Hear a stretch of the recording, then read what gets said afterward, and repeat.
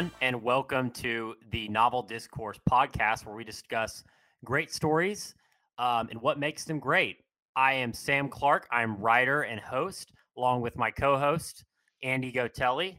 Andy, how are you doing this evening? Pretty good, man. I'm pretty stoked to talk about this timeless childhood classic. I had not revisited this in many years, so this is going to be a really excellent conversation. I'm very excited. Neither have I. I have not watched this movie probably since some sort of a watch party or slumber party in middle school or high school or something like that. So watching it with fresh eyes, watching it not only as an adult but as a writer was an interesting experience for me. The movie that we're talking about, of course, is Sandlot. This is, I guess you could say from our generation, this is a timeless classic. I think pretty much any kid in the 90s has watched this and rewatched this. And for some of you, this was probably a go-to movie to just completely burn out the VHS on over the Oh years. yeah, I think I legitimately broke a copy of this VHS. We had to rebuy this movie. It came in the sweet the bubble case. You know what I'm talking about, like the white plastic that like would pop open and close. Oh man, that's when you knew it was a banger, when it got one of those. Absolutely. This movie, it was interesting because we were talking about this movie earlier this week. I think we called it iconic. And the more I started reading about how this movie originally performed and kind of the reception, it really falls more into the category of a cult classic because it had a small budget. It performed well in the box office, but it wasn't just an absolute blockbuster. And it really took off on VHS. It took off when it started kind of growing, having a following among the younger audience. And I found that to be very interesting. It really wasn't until much later after it was produced and went out that it really took off. Yeah, like thinking about it now, even like it's not a particularly amazing theater experience, I wouldn't think. Even movies at this from the same time period, like for kids, like Space Jam, what was a really like kind of flashy visual, like the combination of live action with animation made it really interesting. This movie is truly like a blockbuster classic, like the store blockbuster, not the concept of a blockbuster. I remember this movie being uh, almost waitlisted at our local blockbuster in suburban Dallas in the late 90s, where it was just like always out for weeks at a time. This was very much a staple of this fell really in a beautiful sweet spot where parents love this movie, kids love this movie. It had humor that was accessible both to children and adults. And I think something that I really latched onto this time around, being an adult watching it now, and in fact, being the same age now that I was when my father would have rented me this film when I saw it, which is kind of a trippy concept to even consider.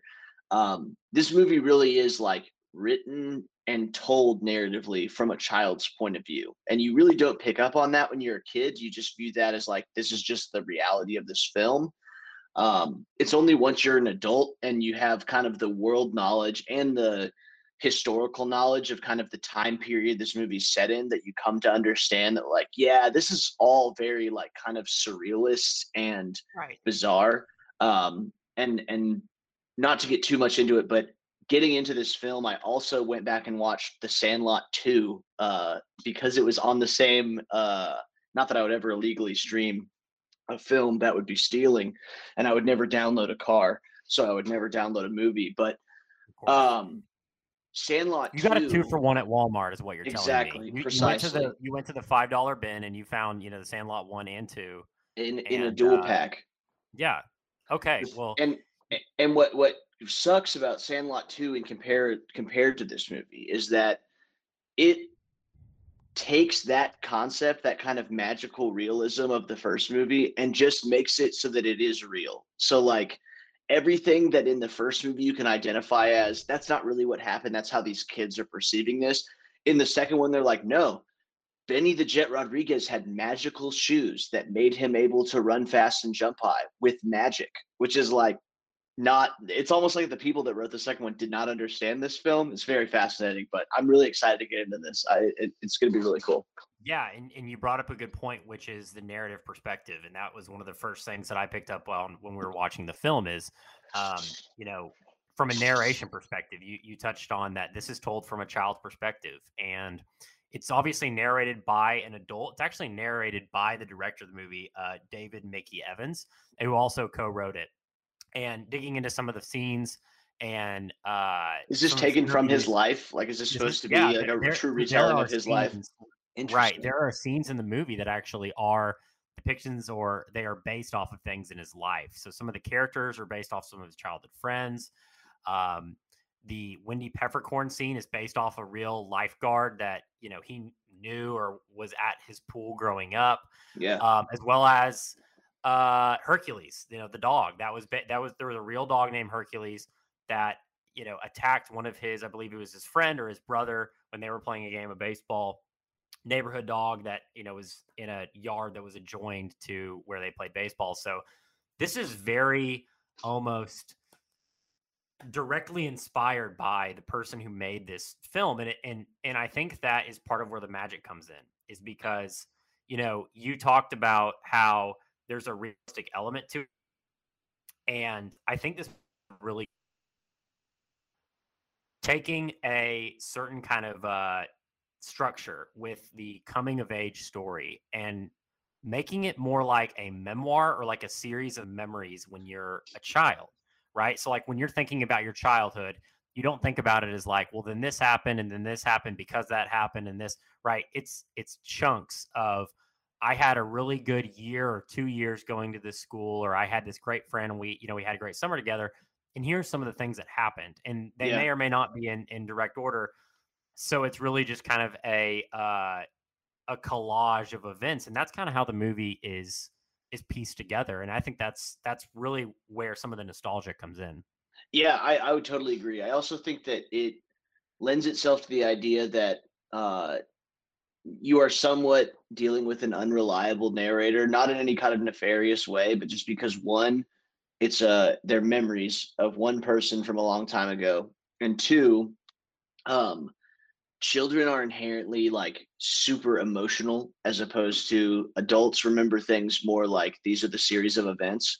And I noticed immediately in this movie kind of the emotional weight of a lot of these events for the narrator. So right off the bat, when he goes to the Sandlot for the first time and he just shows up, he doesn't know anyone, and he just has his like horrible plastic glove and like super lame long billed hat. And I remember being in that situation where like you see a group of kids playing outside your house and you're like, I'm going to go try to play with them. And so you just kind of try to like go make your, it's like a very animalistic, like you just try to make your presence known and hope they accept you. And then they hit the ball to him and he messes up and he just runs away. And he's just like, he's running home. He goes, my life is over. And that is just the most, I immediately gripped onto that as like, dude, I know exactly how that feels. Because when you're a child, you just do not have perspective on the temporary nature of things, or hey, that doesn't really matter, or the opinion of these five people means nothing. You have none of that. So you're just like, well, I might as well just go jump off a bridge because these six kids that live down the block from me in San Fernando in LA hate me now, or not even hate me, just like don't think I'm cool. Yeah, it's a very interesting. It's a totally different like set of paints than you would paint a picture now in your adult life with. It's very emotional language, and every part of the story is told that way. The tone of the conversations with his stepdad, where he's trying to be like incredibly polite and almost professional with his stepdad, and the stepdad is who I thought I can't remember who the actor is that plays his stepdad. I Dennis think it's Leary. Dennis Leary. Yeah, Yep. Dennis Leary does such a good job of like portraying this dude who's like doing his best to like play a fatherly role, but it's not your kid, but there's a weirdness there, and they capture that really well without putting a scene of dialogue in here where he's like, Karen, it's not my child. You know what I mean? Like saying it. They do a lot of showing, not telling with the emotional notes of this movie, which I really enjoyed. Yeah, and that's something I actually wanted to touch on, is because One of the ways that they structured this movie is the use of narrator, which is an extremely important decision that writers are going to have to make, not only in, whether it's their books or their screenplays, is how much are they going to use the narrator? What's the style and the tone that the narrator is going to be using? Who's narrating it, right? Because it can be And done really poorly. Like sometimes you see a movie with a narrator and you're like, this is awful. Like yes. And so one of the choices that they made in this movie was they were going to be very direct with their narration, and they're going to tell you everything you need to know going into the scene. And they really use that to get the ball rolling quickly, which is really important for a pacing of this genre, a children's coming of age tale. The first 5 minutes of the movie is the narrator primarily talking about moving into town, not knowing anybody.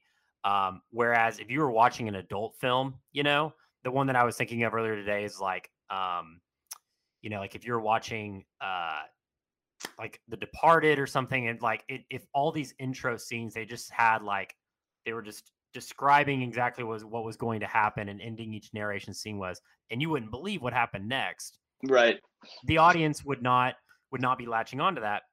But for children, that's basically the movie version of a page turner, right? right. Is now you're glued in and seeing what's happening. Whereas, in contrast, Dennis Leary's character, which, like you said, there was a lot of nuance to that role.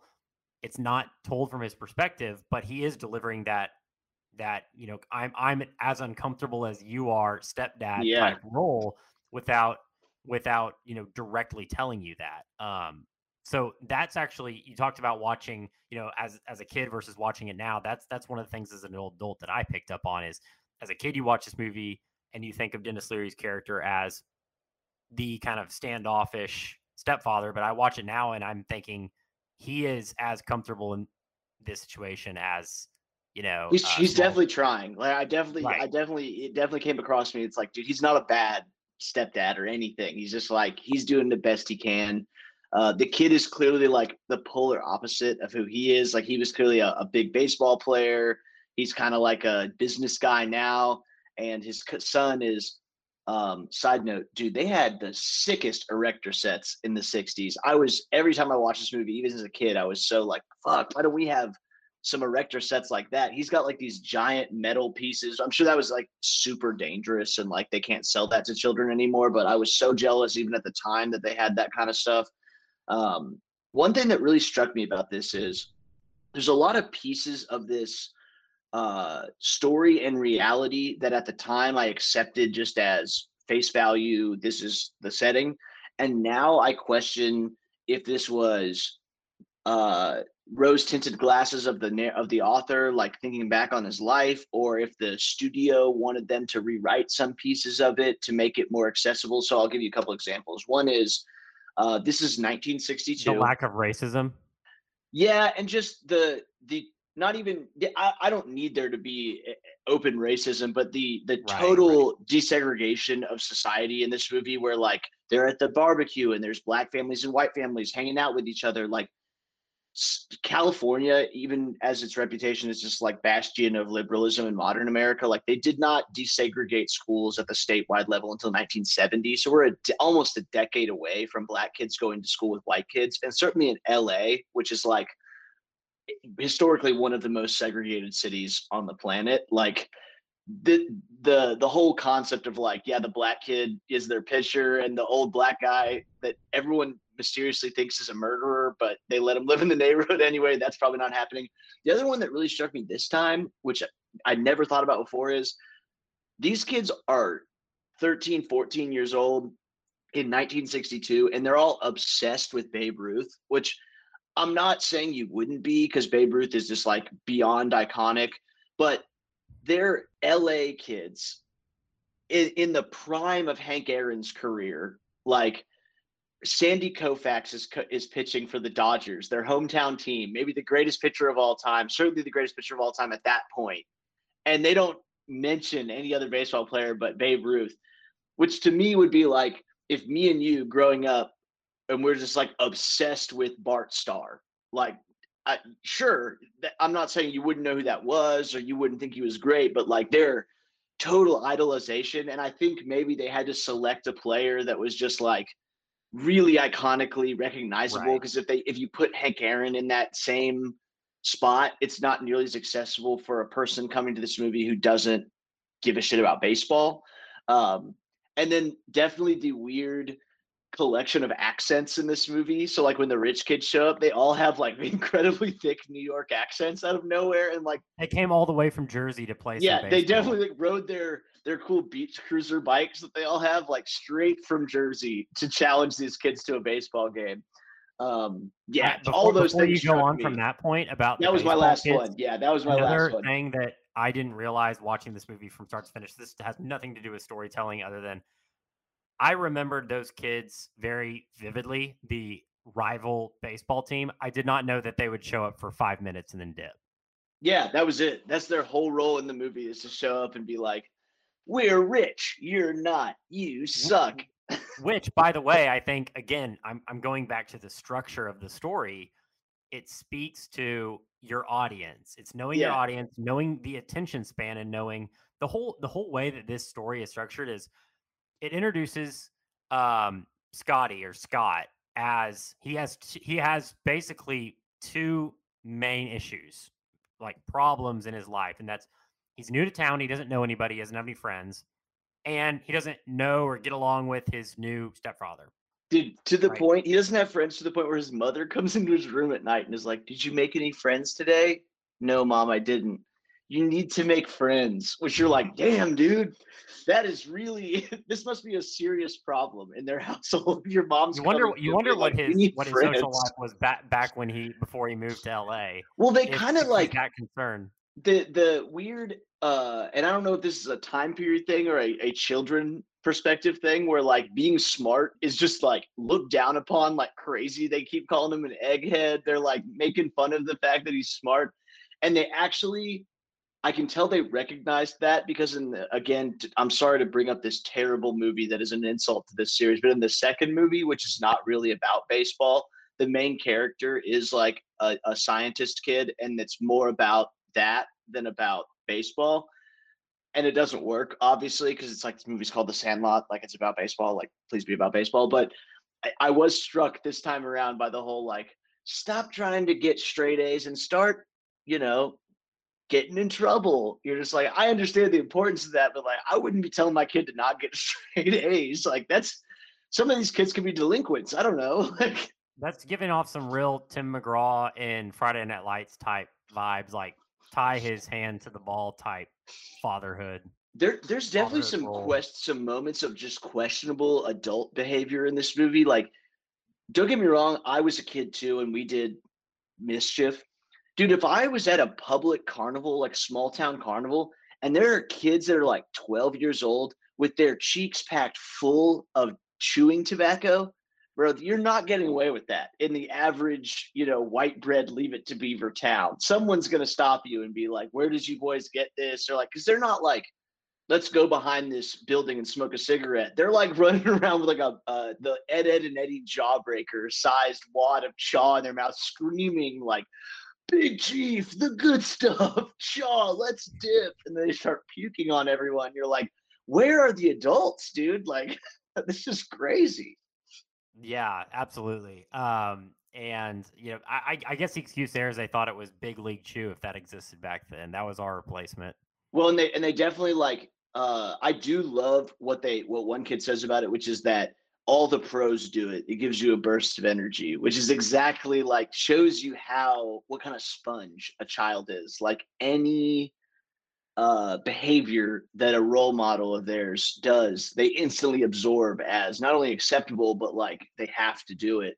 And actually, just to like round out that discussion, one of the reasons that Big League Chew was invented was because a Major League Baseball player hated that little kids thought chewing tobacco was cool. And so he created that product because it looks like shredded chewing tobacco, but it's gum. So clearly, like that was like a cultural moment for sure, where like, because even my dad, who was like a big baseball player, played D1 baseball at Texas Tech. He told me similar stories where, like, when he was a kid, trying to dip because the big leaguers did it. And like, yeah, that's definitely accurate. I was just struck by the fact that they did it so openly. I certainly thought that that the burst of energy thing from Chew was true because of Yeah, the movie. So I could, kids are watching not only their idols, but they're watching these fictitious films that are poking fun at, that trend. So, um, yeah, going back to the movie start and kind of these, again, we go back to structure, we go back to these needs that are announced in the first act with Scott and moving to town. One other thing that struck me was, you talked about when he first shows up to the park and yeah, he meets the kids, how Benny is the perfect antithesis of Scotty, like yeah, what he needs to become. He's good at baseball, which is kind of the MacGuffin of this whole story. Is right. baseball? It's the movie is about baseball, but it's not really about baseball. It's about childhood. It's about Well, meeting. like It's about moving to a place you don't know. baseball is effectively like the equivalent of manhood. Like to be good at baseball is to be good at life in this film. And so like Benny, by what we know by the end to be a professional baseball player for an MLB team in a child form, like he's already achieved some degree of like manhood. And obviously those two needs that you called out a moment ago with Smalls, where like he wants to prove himself to his father and he wants to make friends.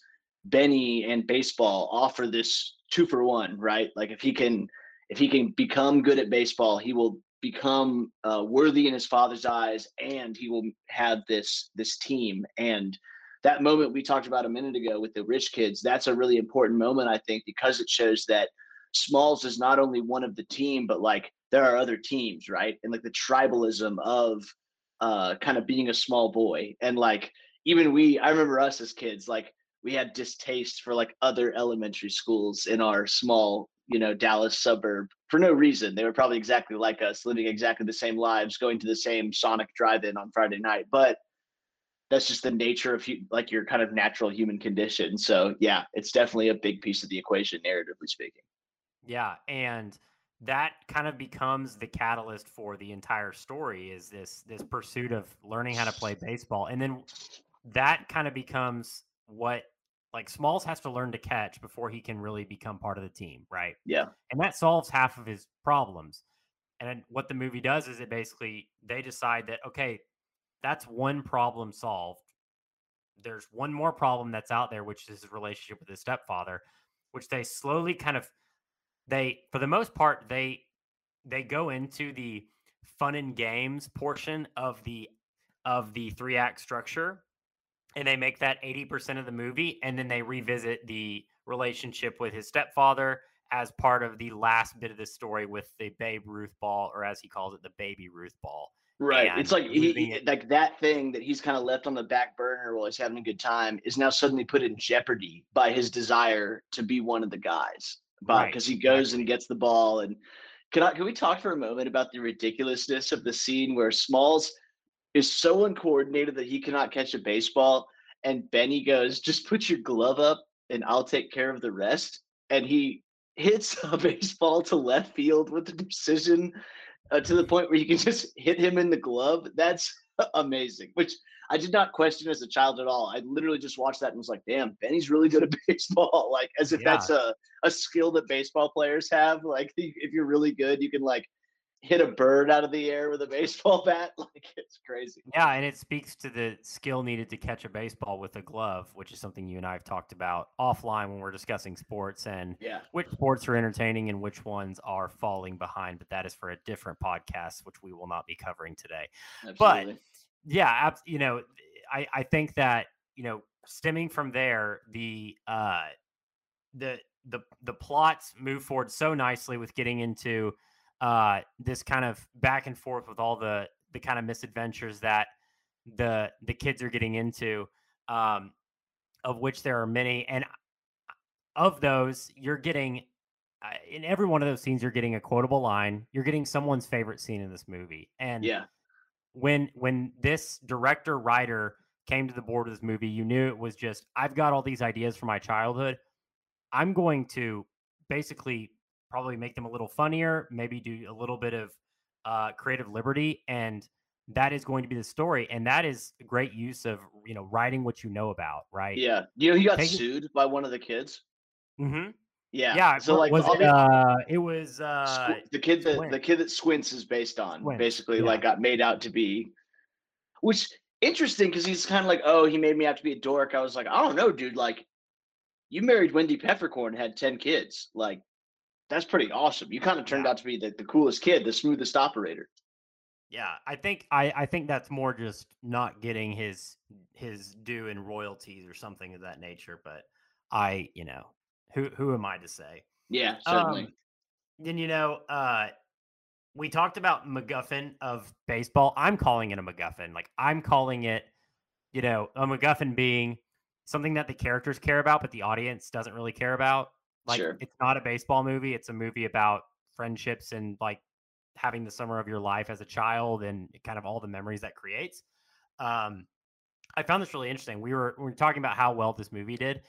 I was reading some of the critical some of the critics' takes on this movie, and one of them was I think it was Variety magazine or Vogue or one of them was basically saying that they gave it like a 4 out of 10 because it didn't have enough baseball in it.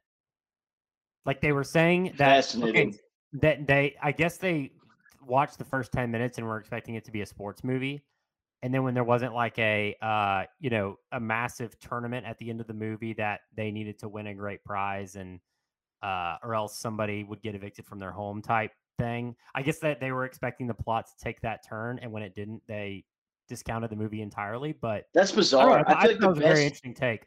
I feel like the best baseball movies are use baseball as a backdrop. I mean, to me, the best baseball movie is Field of Dreams, and there's not that much actual baseball in that film, but it uses the what baseball has in spades is romanticism and kind of that apple pie Americana, and Right. both of those films make tremendous use of that, and like uh, the iconic like kind of emotional weight of like a father and son playing catch is something that no other sport can really lay claim to. Like, I obviously you and I are probably much bigger football fans than we are baseball fans. We spend a lot of time offline talking about football, but you don't hear father and son throwing the football around uh, with the same kind of emotional gravity that playing a game of catch in the baseball sense is given. So, yeah, that's very strange. I mean, it is very very weird to go back and read reviews of iconic films much later because obviously like time does such interesting things to art at even in the moment, and classic albums, classic books. So many of the greatest painters did not live to see themselves become, massively respected artists, things like that. But that's so fascinating that they wanted more baseball. Like, I think this movie's kind of perfect because it's like really tight. It's like an hour and a half exactly almost. You didn't need to jam any more baseball in there. It's kind of like the baseball is in and of itself a little ridiculous. Like all the kids are obscenely good, seemingly all the time. Like you never see anyone mess up a play really, except when it fits the plot, like Zero Smalls. errors. Yeah. Yeah. They wax those rich kids like with ease. Like even though those kids are probably on travel teams with private coaching and the best equipment and all that stuff, that doesn't come into play. No, that's fascinating for sure. I love that. Yeah, the last review I wanted to go over was Roger Ebert made this comment, and I was like, "Wow, this is spot on." He basically said that this is a summertime version of A Christmas Story. Yeah, that's wow. That is really well put. Yeah, because Christmas Story touches on all the same things, which Christmas Story is a children's movie because of its structure, because of its pacing, because it is that, it follows this very choppy progression of these interesting stories and tidbits with humor wrapped up in them. And then if you are the adult watching, there's a little bit of nostalgia baked in because um it is a little bit of a timepiece, right? I mean, Yeah, the people that were you keep in mind this movie came out in 1993.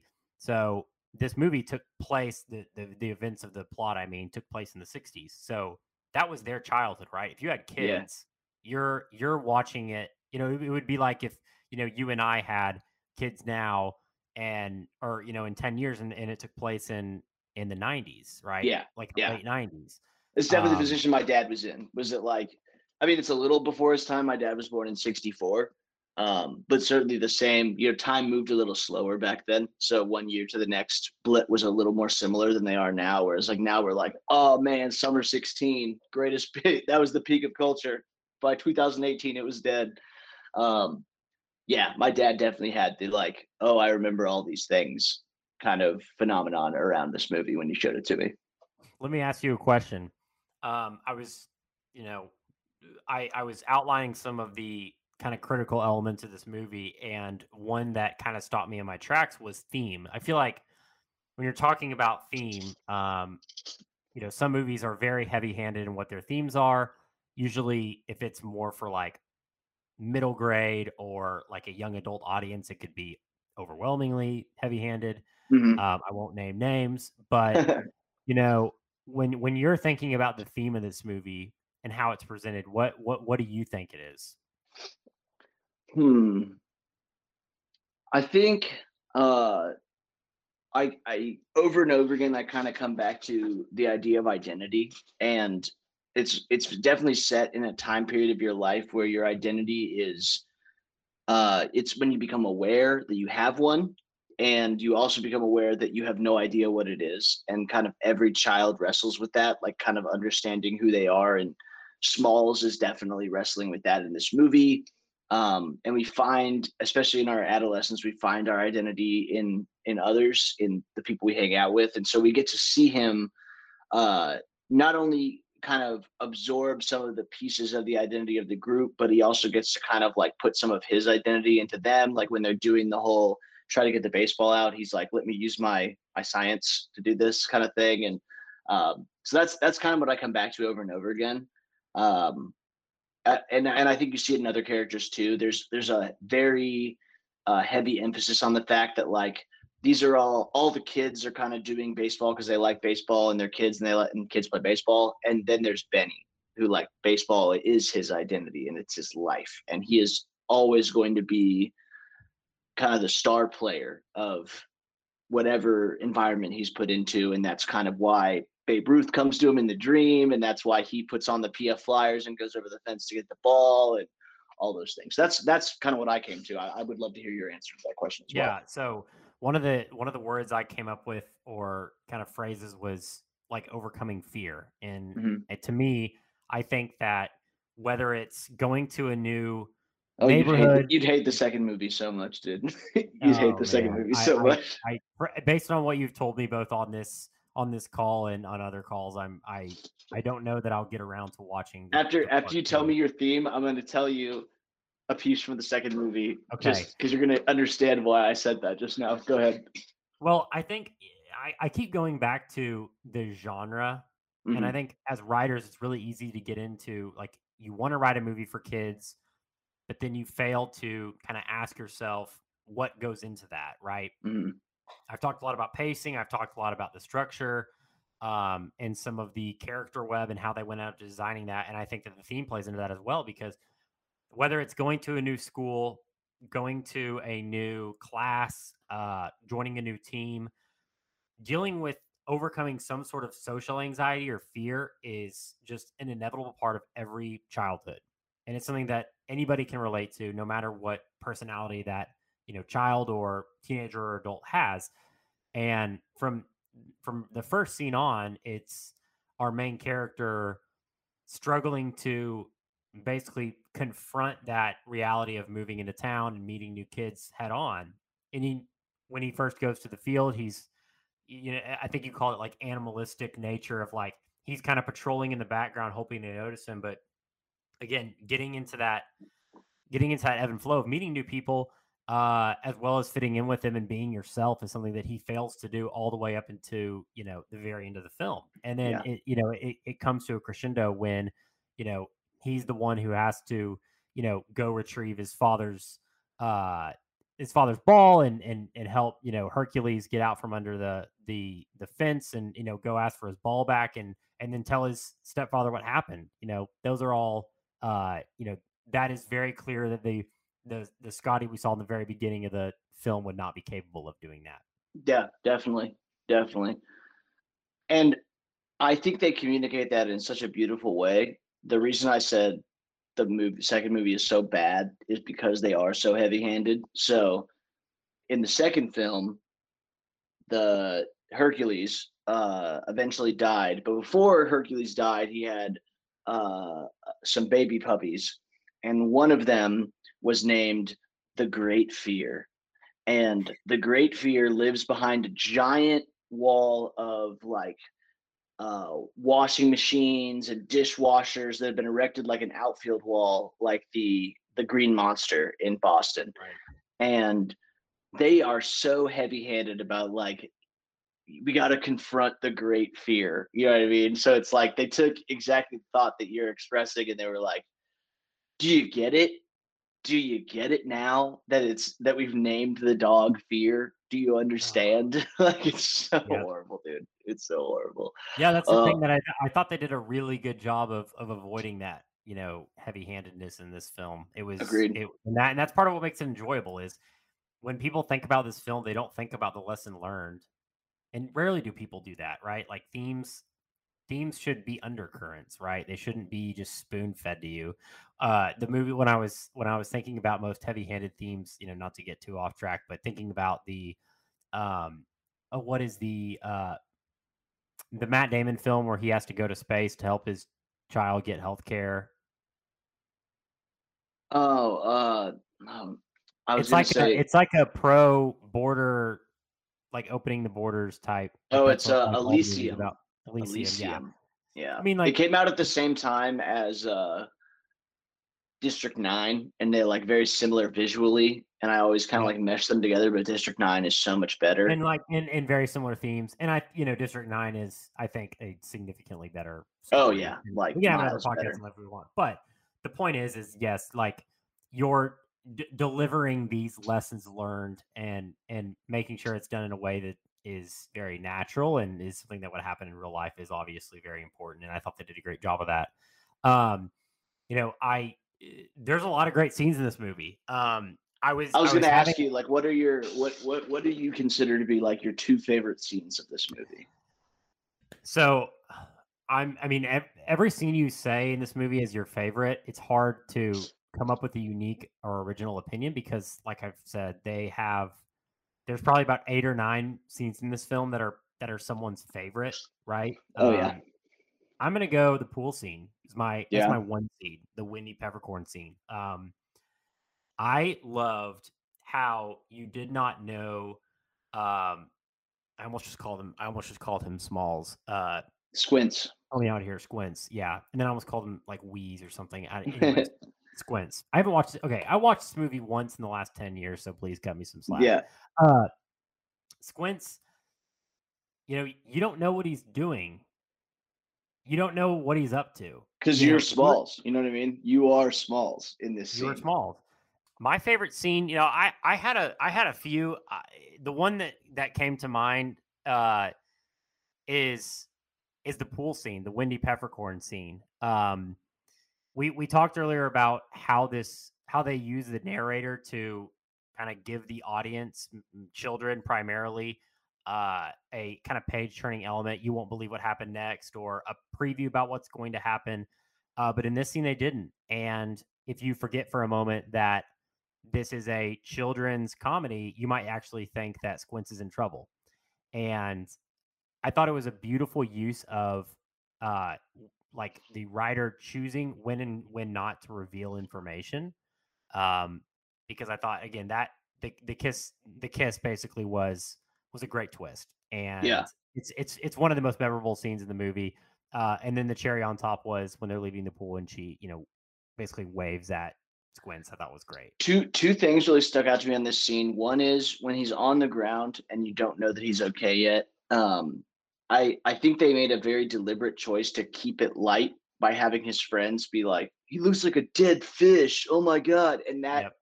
that kind of like comical ribbing keeps you from like you are concerned, but it keeps you from being like, "Oh my god, is this kid dead? Like, did we just watch this child drown to death?" Like which could really kind of mess up the emotional tone of the whole film.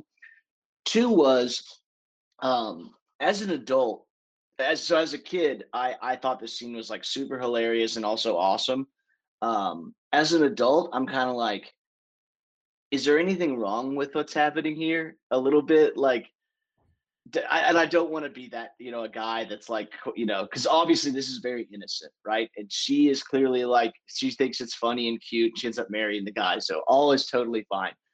I guess my question to myself was like, if these kids were like a little bit older, this would not be okay at all. Like if this is like a an 18-year-old or 19-year-old kid who pretends to be hurt so that he can like force a kiss onto a woman, that's real weird. So Oh like yeah, that and was he's very. supposed to be so in this movie, I believe they're supposed to be 10 years old, and the Yeah, so it actors is are like 12 or totally 13. innocent. He has no like. Right, right. That's the farthest any of them have ever considered going with a girl, probably farther than most of them had. So it's like it's all within kind of the realm of, and I'm sure that because they knew the audience watching it would also feel that way, that like, oh my gosh, what a bold and insanely far-reaching sexual act, that it would be okay. But I did find myself being like, that is kind of strange now that I think about it, like a little bit, but it is like super iconic scene for sure. Yeah, and then my second favorite scene is I love the insult scene. The insult scene being when the rich kids show up to the park and they're Yeah, going back and forth. I was reading this evening that that was ad libbed. really.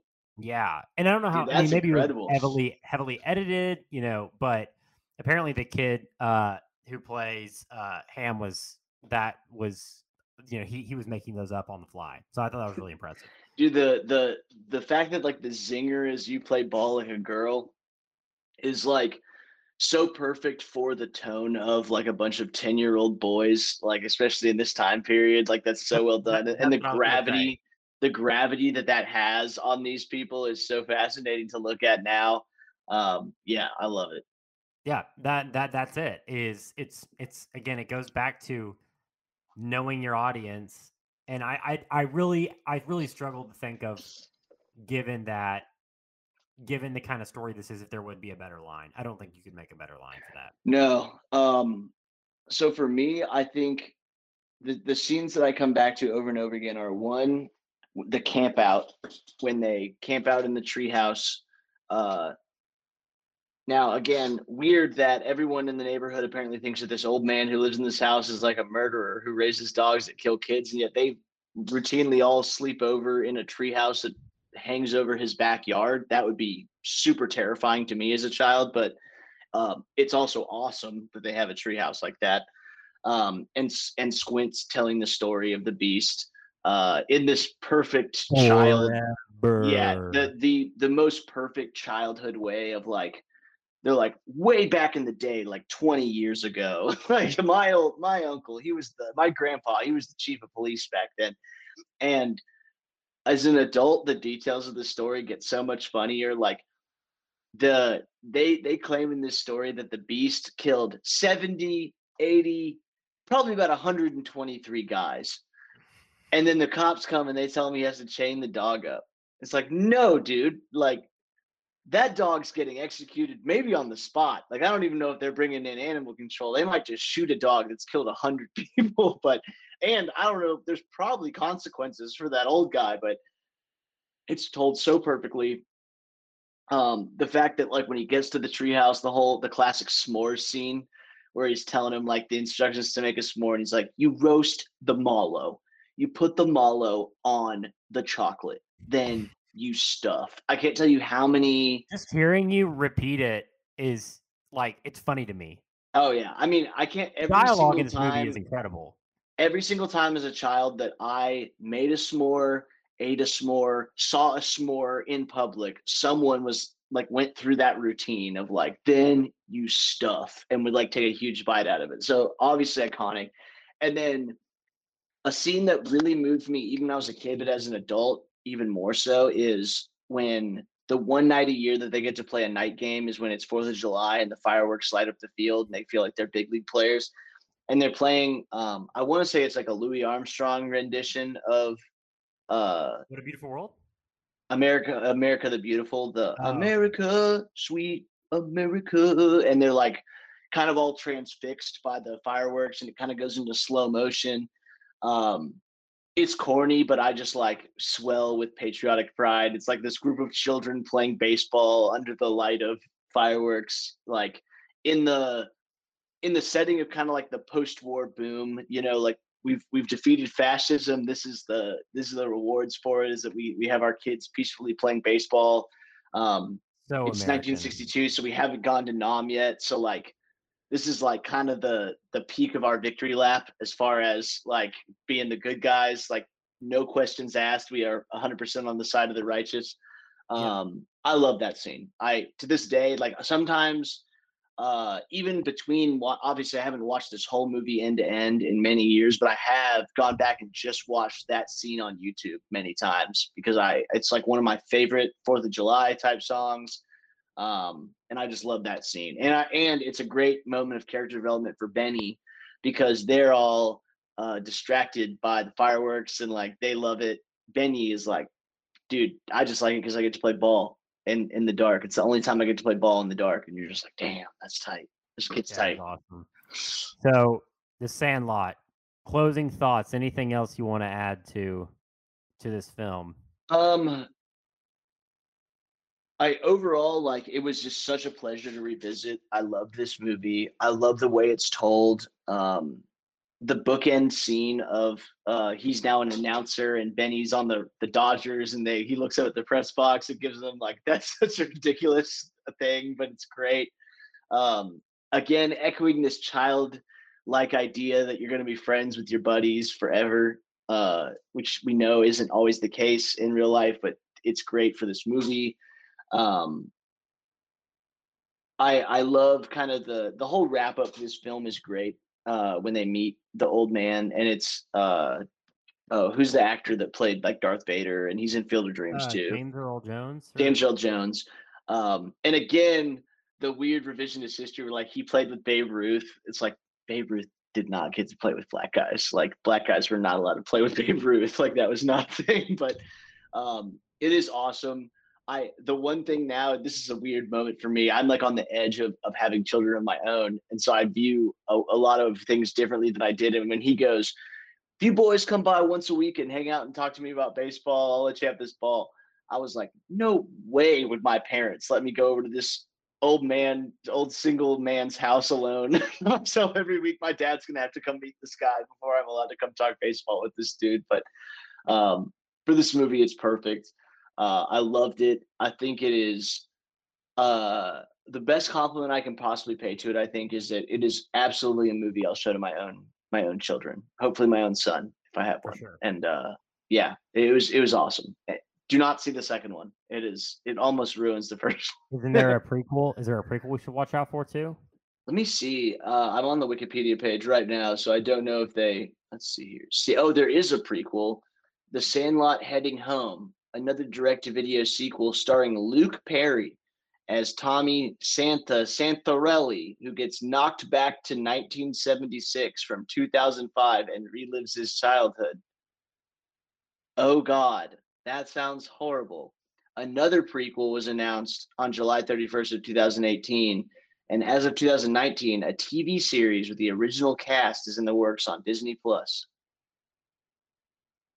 We might have to do a second pod.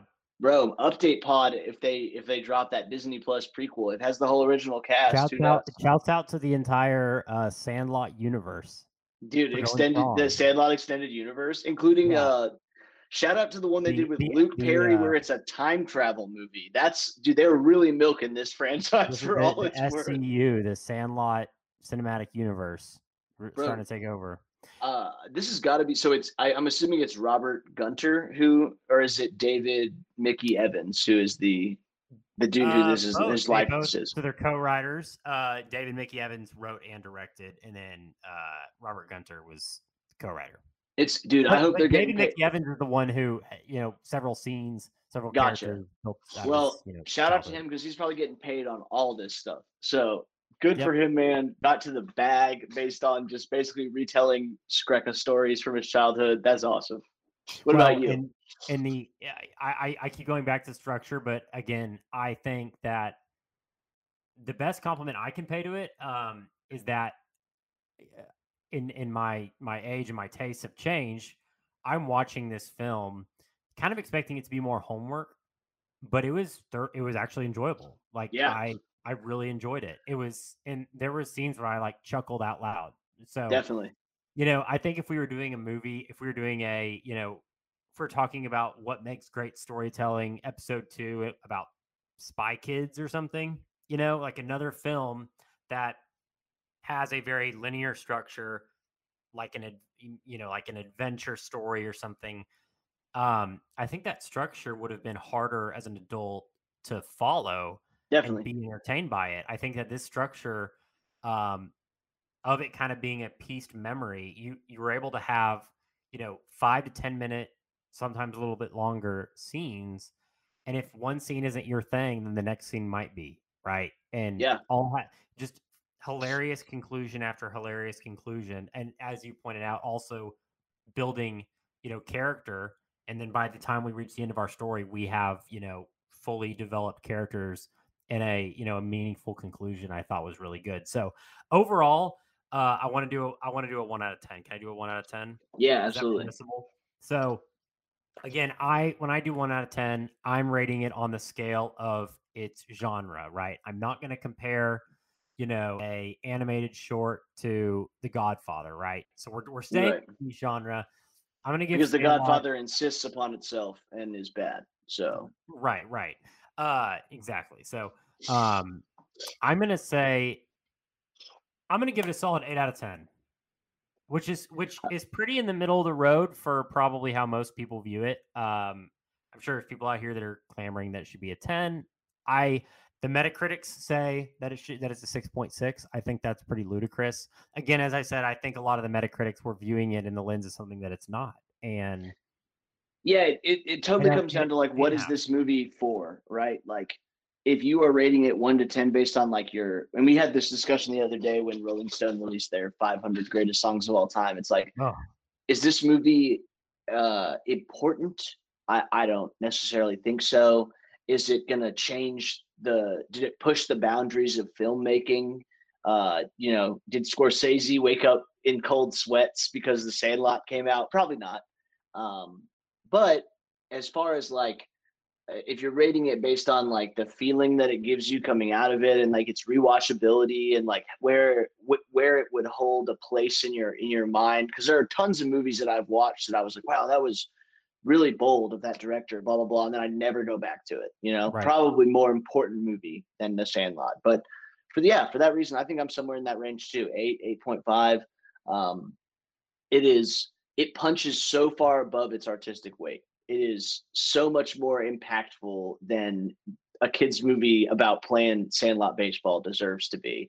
It Uh, is well paced, and it has genuinely funny dialogue.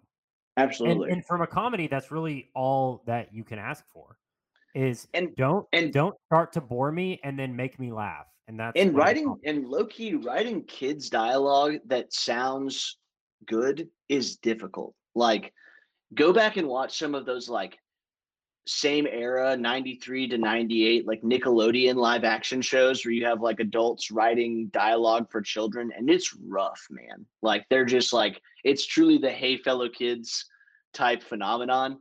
um but Sandlot.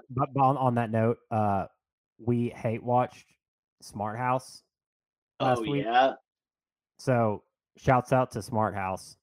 dude, the Disney Channel had some heavy hitters. The what's the one where the kid does bank fraud and gets like $1 million? Blank check.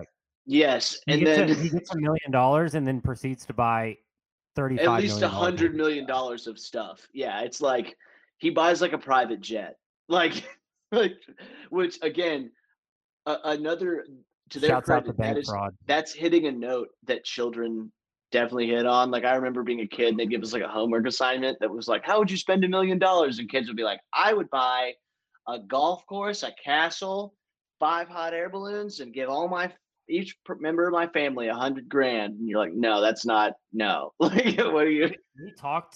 We talked it very explicitly about this. It was not going to be a hate watch type podcast, right? Yeah, We wanted to talk about good writing. We did not want to get into the like three frat guys in a room are nothing wrong with frat guys. I'm a former frat guy. That, you know, just anybody can make fun of a film, right? But with all that, and it's been with done all that really being said, well we might too. have to do that for There are Blank Check. podcasts, there are tons of podcasts that are really talented comedians or really talented film critics kind of decimating poor quality films. There are a million, and all the good ones, the Room, Birdemic, those have been done to death. I think when you and I sat on the phone for a couple hours talking about how we wanted to do this, it was more about like, let's find what we love and why it works, and what is the elements that make those things work that we can identify that are repeatable in other works of art, whether those be in TV shows or movies or books. Man, I'm just really excited. I think this, while I was going through the process of watching this first movie, which I think was a good choice for us because it was very accessible, is easy to digest. It was, like you said, it wasn't like homework. It was very fun to watch. I was already churning on all the future episodes we're going to get to do. So I'm really excited to jump feet first into this project. It's going to be really cool. Good stuff. Well, thank you, Andy, for joining. And again, we'll be back with our next episode, which we haven't decided exactly what it's going to be next, but we'll have something in store very soon. Again, thank you, and until next time. Yes, and thank you so much. If you have liked what you heard, please make sure to subscribe to the podcast, leave a rating and a comment. It does help us climb up the charts of the various other movie-related, media-related podcasts in the world. Also, feel free to leave a question or suggestion for a future film in a comment. We would love to hear from anyone out there who is like-minded or has enjoyed what we've done. So thank you all so much. Have a great evening. Peace. Peace.